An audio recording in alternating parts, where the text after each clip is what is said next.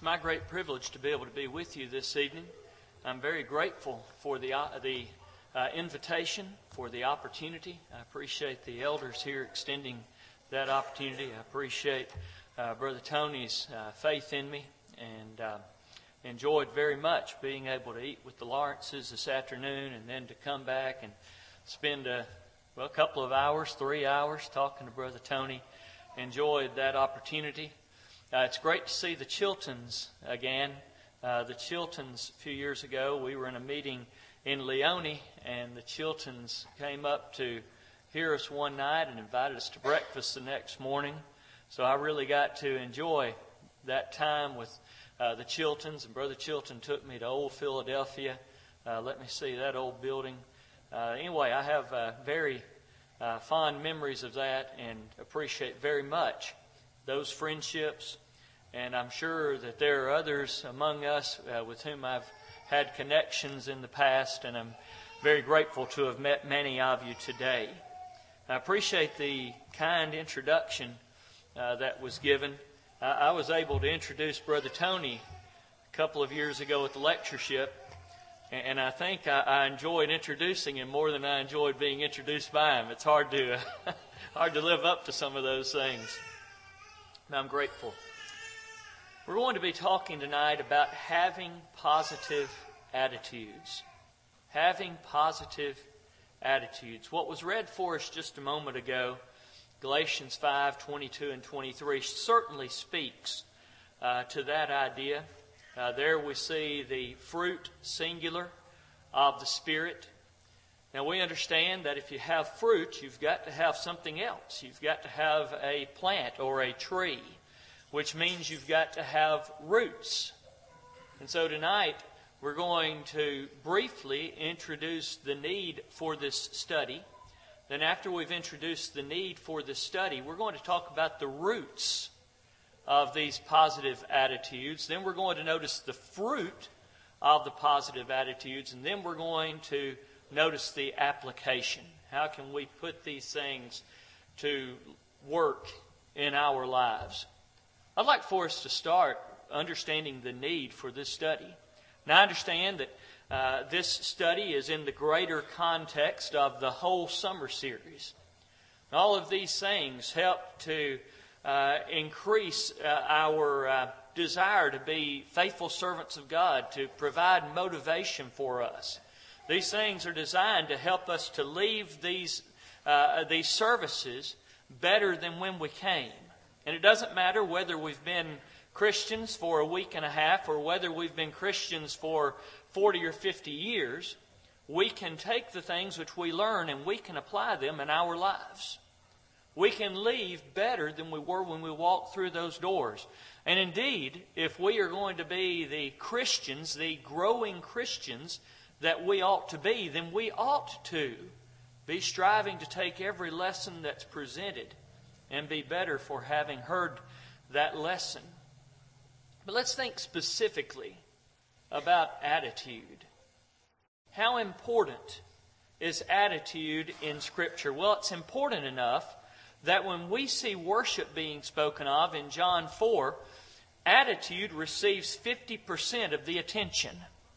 John 4:24, God is a spirit, and they that worship Him must worship Him in spirit, attitude, and in truth, action. Attitude is vitally important. I marvel when I'm teaching a Bible class at Independence, or when I'm teaching from especially the epistles at the School of Preaching, at how much focus there is on attitude. In fact, I dare say that really you could do this with the entire Bible, but the epistles are the church in action, if you will, how the church is to live day by day. I think if you were to take just the opportunity to thumb to any passage, especially in those epistles, you're not going to have to go more than about 2 or 3 verses before you notice attitude and the importance of it. If I were to ask this evening, what is the root of all evil? Some might say, well, money's the root of all evil. That's not what Scripture says. Scripture says the attitude behind money is the root of all evil. If you love that money, if you make that money your God, then there's the root of all evil. Think about the problems which we have in the world around us right now. It's not hard to think about what's going on. All we have to do is listen to the radio, watch the television, or if you're like me, the way you get your headlines is you just scroll to the left on your phone, and that shows you what the news is for the day. When I did that earlier, I saw about the officers who were killed. Appreciate certainly the prayer that was issued a few moments ago. That's a prayer that all of us need to be praying for those families that are involved in things like this, and for this world to recognize the evil that's in it. But I just slid over there and I saw 3 officers killed, 3 injured in Baton Rouge. There were other stories over the last few days that would pop up. As Brother Tony mentioned in his adult class this morning, the coup attempt in Turkey. You will often see things which are taking place on the local level. If you flip on your news channel, local news. The other night we saw that I-40 had been stopped for 5 or 6 hours going across the Mississippi River there in Memphis. Well, that's news. What's the root of the problem? Well, it's not just racism. It's not just an anger concerning police, thinking about what's taking place in our political world. It's not just homosexuality. It's not just not taking care of those who have nothing. It's the attitude behind all of those things. And if we could change attitudes, the actions would follow. Now, the beautiful thing about the Word of God is that when we take it and we apply it, it has that ability to change the attitudes and to change the action. That's what Jesus is speaking of in Matthew 13 when He talks about those that have an ear hearing. Unfortunately, we live in a world where the vast majority do not have an ear to hear. Or, to put it in other terms, do not have a taste for truth. There are certain things that I don't like to eat. I don't have a taste for them. And so if I see them, I'll pick out something different. Well, that's the way that the world is with God's Word. The world sees God's Word over here, but I don't really have a taste for God's Word. So I'm going to have a little bit of Hollywood. I'm going to have a little bit of whatever political slant I might have. I'm going to have a little bit of what's taking place in the neighborhood. I'm going to have a little bit of this and a little humanism thrown in. And I could care less about what's in God's Word. There's the problem. Because we have nothing to change the attitude without God's Word. There's the importance of the study this evening. Well, what are those roots? If we're going to have fruit, the fruit that was read about in Galatians 5:22 and 23, then we need to have some roots, and something needs to be providing the sustenance that's going to make the fruit be produced. Well, I believe that there are probably innumerable roots, but I want to notice 5 of them. Number 1, you have the root of obedience. We're not going to be able to produce fruit without following certain rules. I've got just a small number of tomatoes. I heard some brethren talking about their tomatoes this afternoon. I've got 4 plants, and so not many. I have enough for myself and my wife, and give a couple or 3 away every now and then. It's all we need. Well, those tomato plants, in order for them to grow, I needed to plant them at the right time. I needed to plant them in a soil which would be right for them. I needed to water them. Just follow some of the basic principles. Now, if I disobeyed any of those principles, I wouldn't have tomatoes.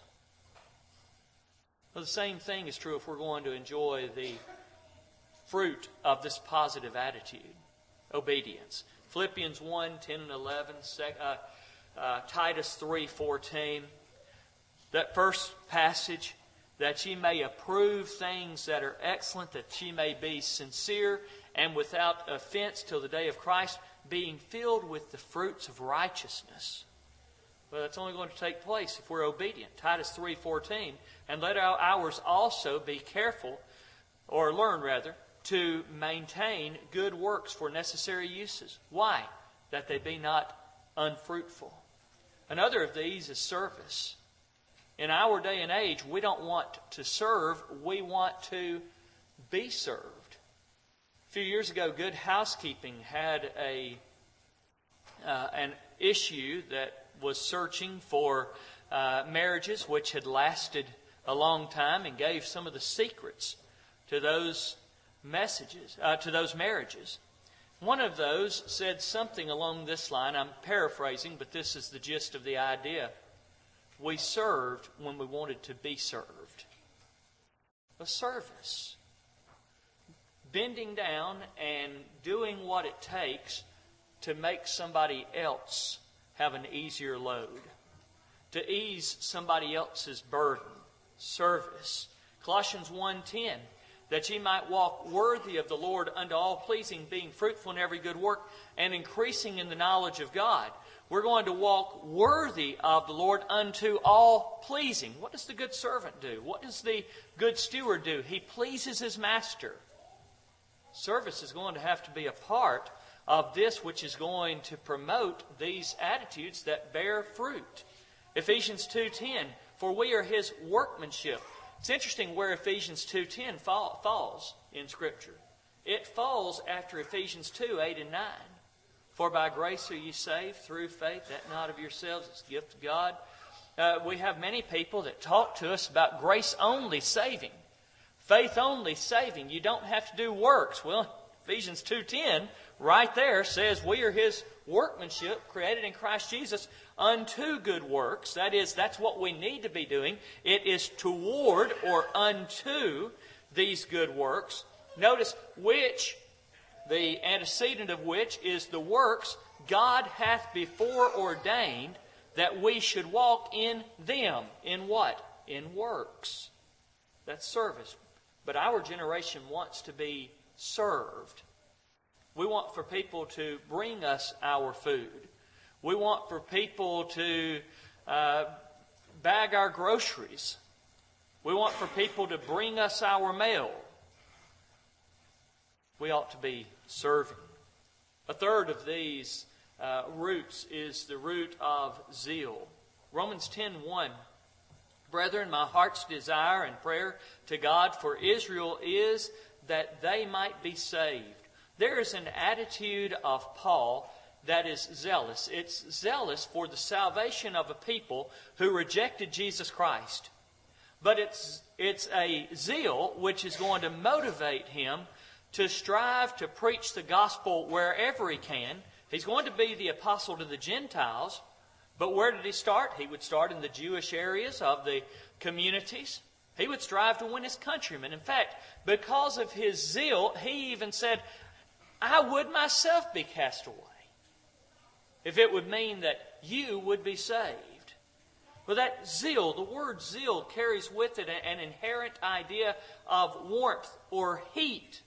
You have to get hot about this. You have to get excited about it. That's zeal. So Paul would say in Philippians 3:13 and 14, Brethren, I count not myself to have apprehended, but this one thing I do, forgetting those things which are behind and reaching forth unto those things which are before, I press toward the mark of the prize of the high calling of God in Christ Jesus.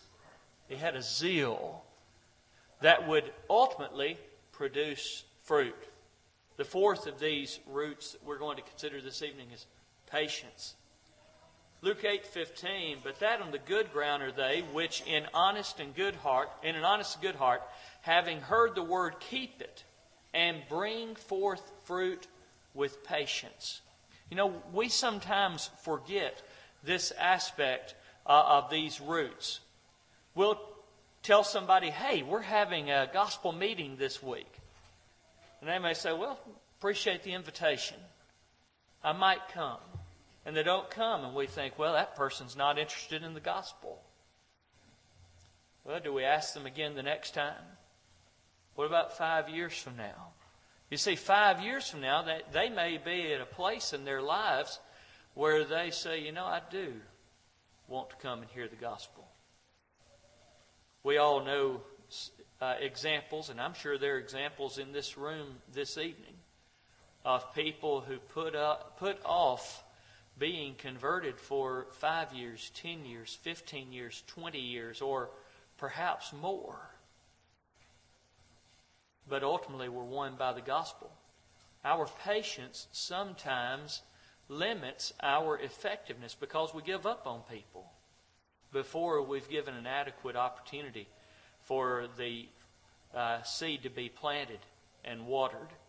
James 5:7, be patient, therefore, brethren. Now the patience here is unto the coming of the Lord. But then the illustration is of the planter, the farmer, an illustration which many here can certainly appreciate from a first-hand basis.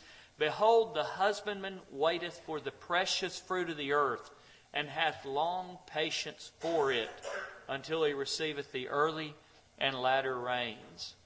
I love cherry tomatoes. The day I planted the tomato plants, I could already taste those cherry tomatoes, but I couldn't eat them yet. It was going to be a long time before I could begin to enjoy the fruit of that which was planted. Well, that idea of patience ought to be a part of the Christian's life in general. And then the fifth of these roots that we want to consider before we get to that fruit is the root of humility. I think that the real foundation for the proper Christian attitude is humility. We're going to have to humble ourselves with respect to God.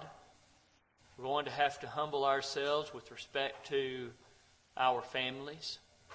We're going to have to humble ourselves with respect to our friends. Now, ones will say, of course, no doubt whatsoever, we need to humble ourselves with respect to these. But if we really follow Scripture and if we're having the attitude that we ought to have, we're even going to humble ourselves before our enemies. Why? Because that's what's going to produce fruit.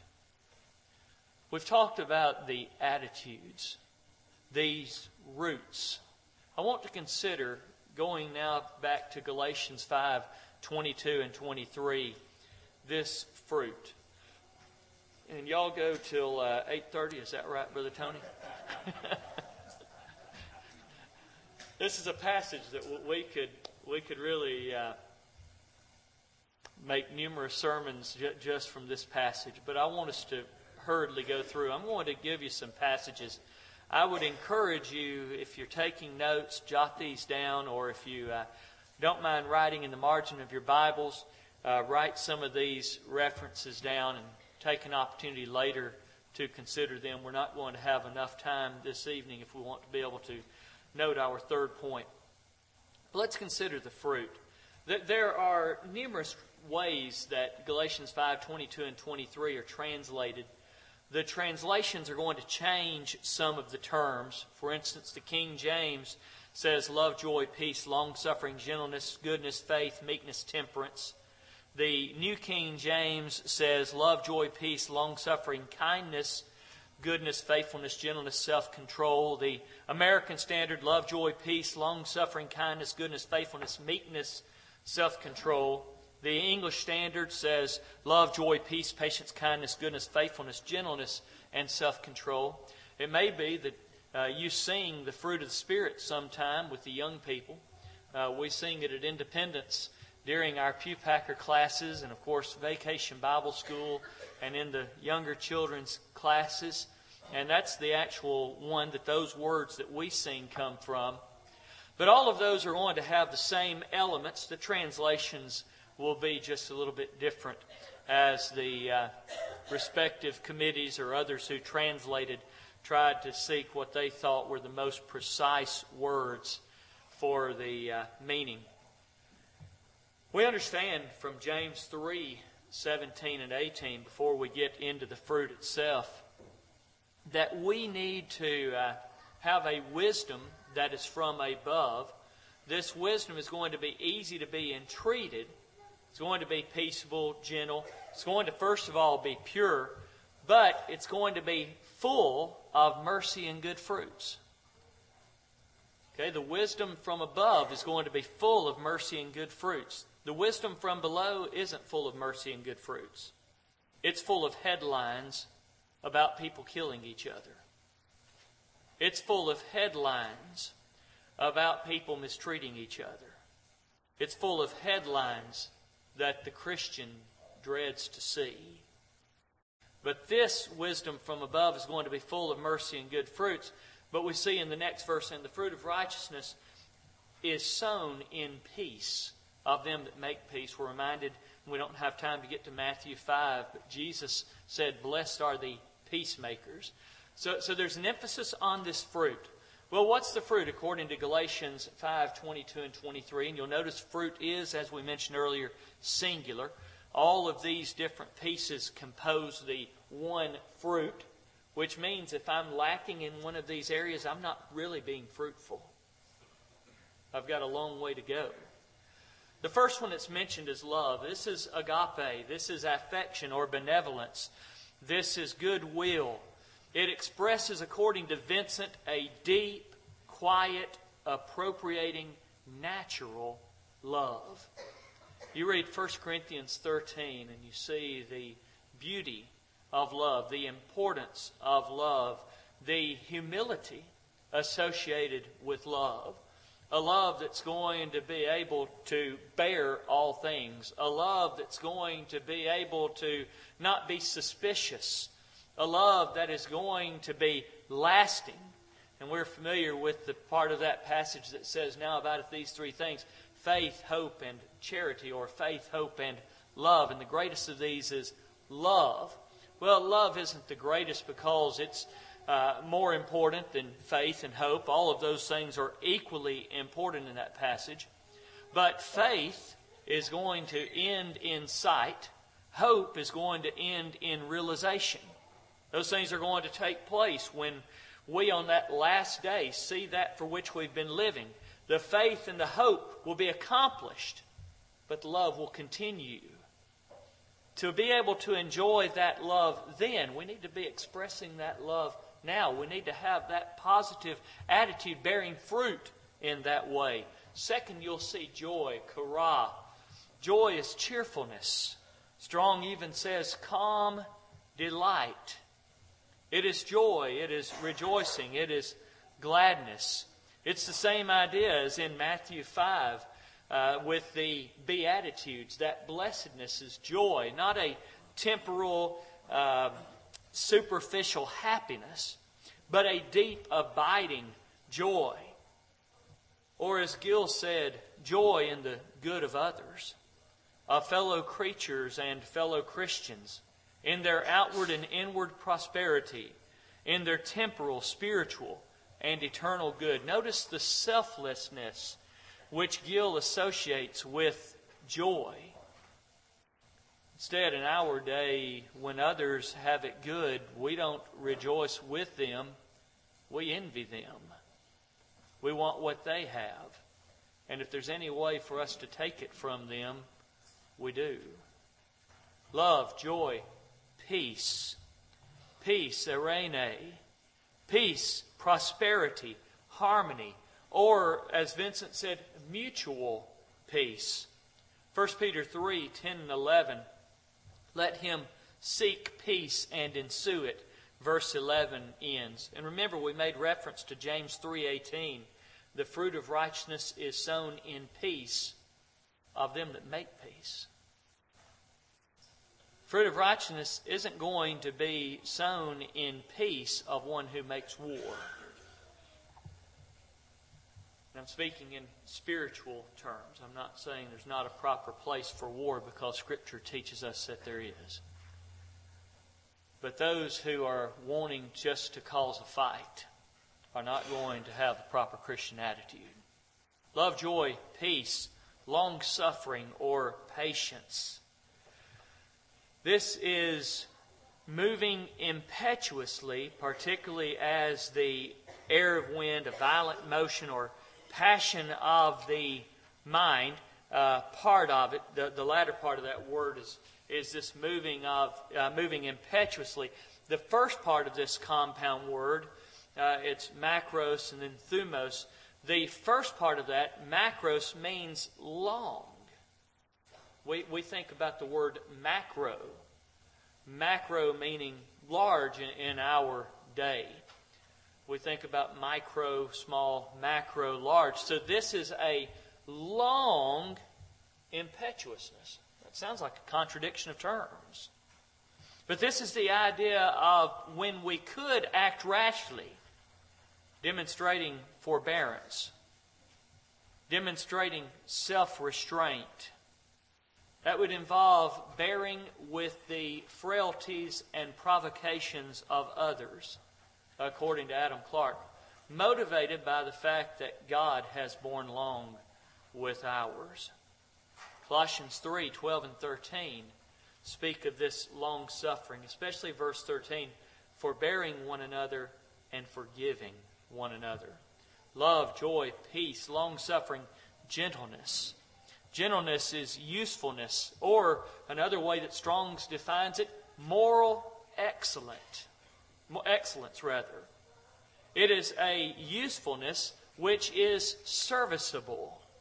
It's also translated in some of those different translations, kindness. It is a gentleness, a kindness which helps others. Well, we see that illustrated in 2 Timothy 2, verses 24 through 26. The servant of the Lord is going to not strive, going back to the idea of peace we talked about, but he's going to be gentle. He's going to be apt to teach. He's going to help others. He's going to be patient, giving an opportunity for others to grow. He's going to instruct those that oppose themselves. There's so much that could be said about that expression. I'll simply say that sometimes we can be our own worst enemies. The one who is gentle, who is kind, is going to help us to overcome being our own worst enemies. Love, joy, peace, long-suffering, gentleness, goodness. Goodness is virtue or beneficence. Beneficence means good, goodwill. It is the idea that we are striving actively to be good. Another word which would fit there would be benevolent. You'll hear sometimes the contrasting terms malevolent and benevolent. Well, the volent there has to do with the volition, what I desire to do. One who is benevolent desires to do bene, good. One who is malevolent desires to do that which is mal, bad, evil. One of the Disney villains is named Maleficent. That's her name. Bad, mal. Galatians 6, 9 and 10. As we therefore have opportunity, verse 10, let us do good unto all men, especially they who are of the household of faith. Love, joy, peace, long-suffering, gentleness, goodness, faith, or as translated elsewhere, faithfulness, pistis.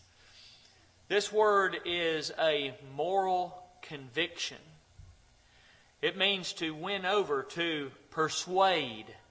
It is trustfulness, according to Vincent. We talked about stewards earlier. 1 Corinthians 4:2 says, moreover, it is required of stewards that a man be found faithful. Love, joy, peace, long-suffering, gentleness, goodness, faith, meekness. meekness or gentleness. We've seen this idea earlier in the list. This word has to do with specifically humility, according to Strong. Meekness, mildness, forbearance, according to the Complete Word Study Dictionary. It is indulgence. Well, let me finish the thought there, because we think about indulgence as being a bad thing. It is indulgence toward the weak and erring. How often do we indulge ourselves, our own lusts, when the fruit of the Spirit indulges the other person? Love, joy, peace, long-suffering, gentleness, goodness, faith, meekness, temperance. Temperance, also translated self-control. The word is from a Greek word, enkrateia. En meaning in, kratos meaning strength or might. Literally, it is strength or might which is within. We think about Jesus being meek. That's the idea of this temperance or self-control. He wasn't weak. He held his strength in. This would also be the idea associated with the derivation of the term continence. Somebody who is continent has control. Incontinent lacks self-control. That's this idea of temperance. Vincent put it in an interesting way. He said it was holding in hand the passions and desires. Now that's an interesting thought.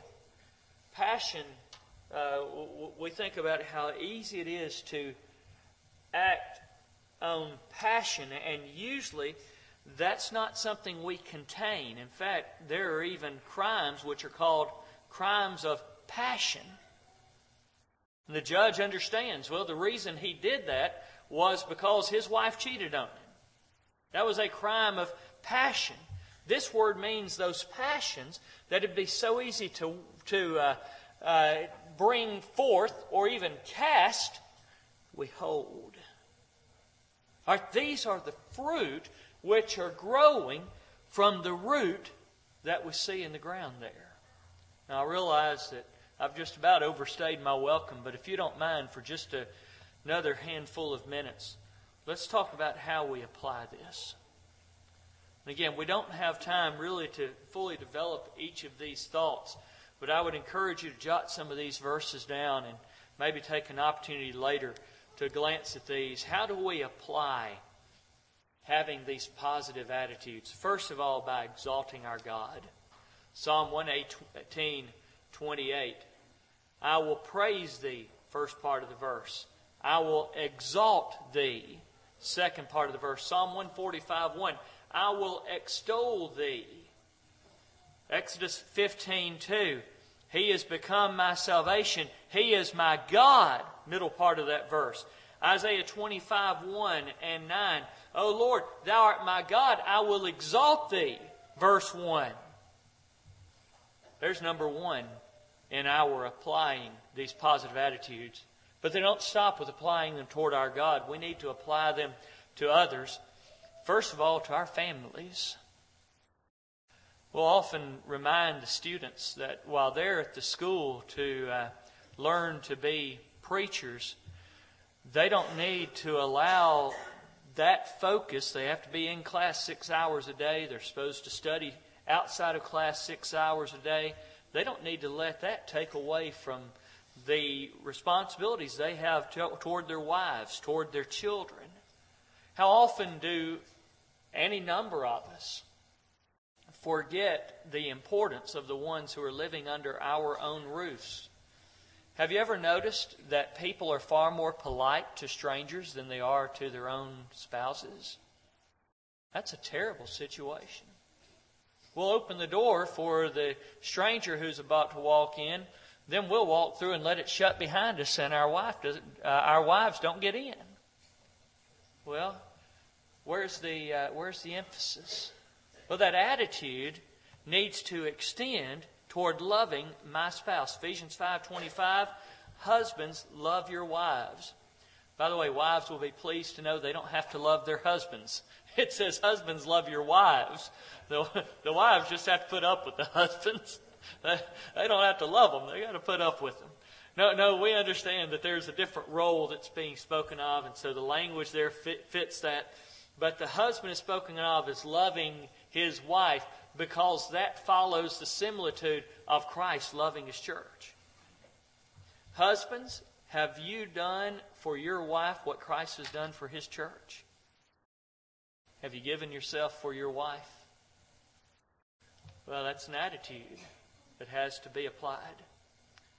Then extending it to the children, we have to nurture and admonish our children. Ephesians 6:4, Deuteronomy 4:9, Deuteronomy 11:19 through 21. These are things that Abraham did. They're things that we need to do. Things that Moses did. Things that we need to do. Colossians 3:21 carries the same idea.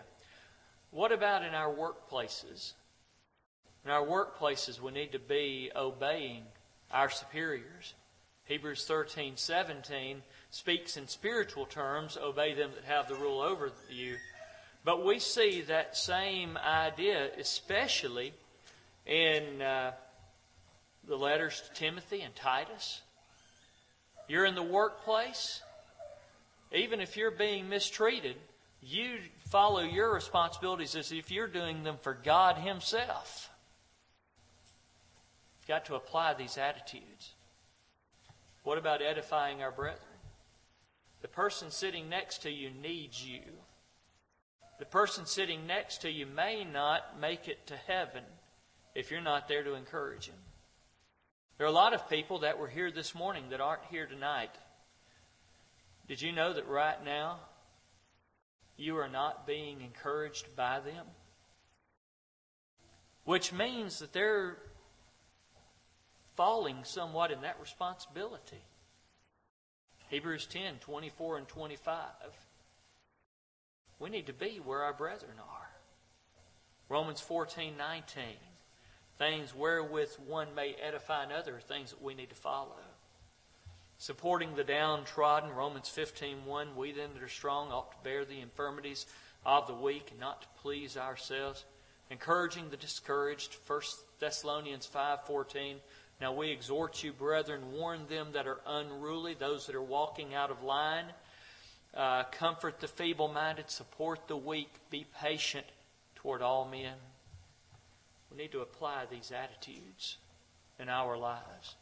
Having positive attitudes isn't just being able to sing the fruit of the Spirit, Galatians 5:22 and 23. It's having those roots that are going to produce the fruit and then applying those things in our lives.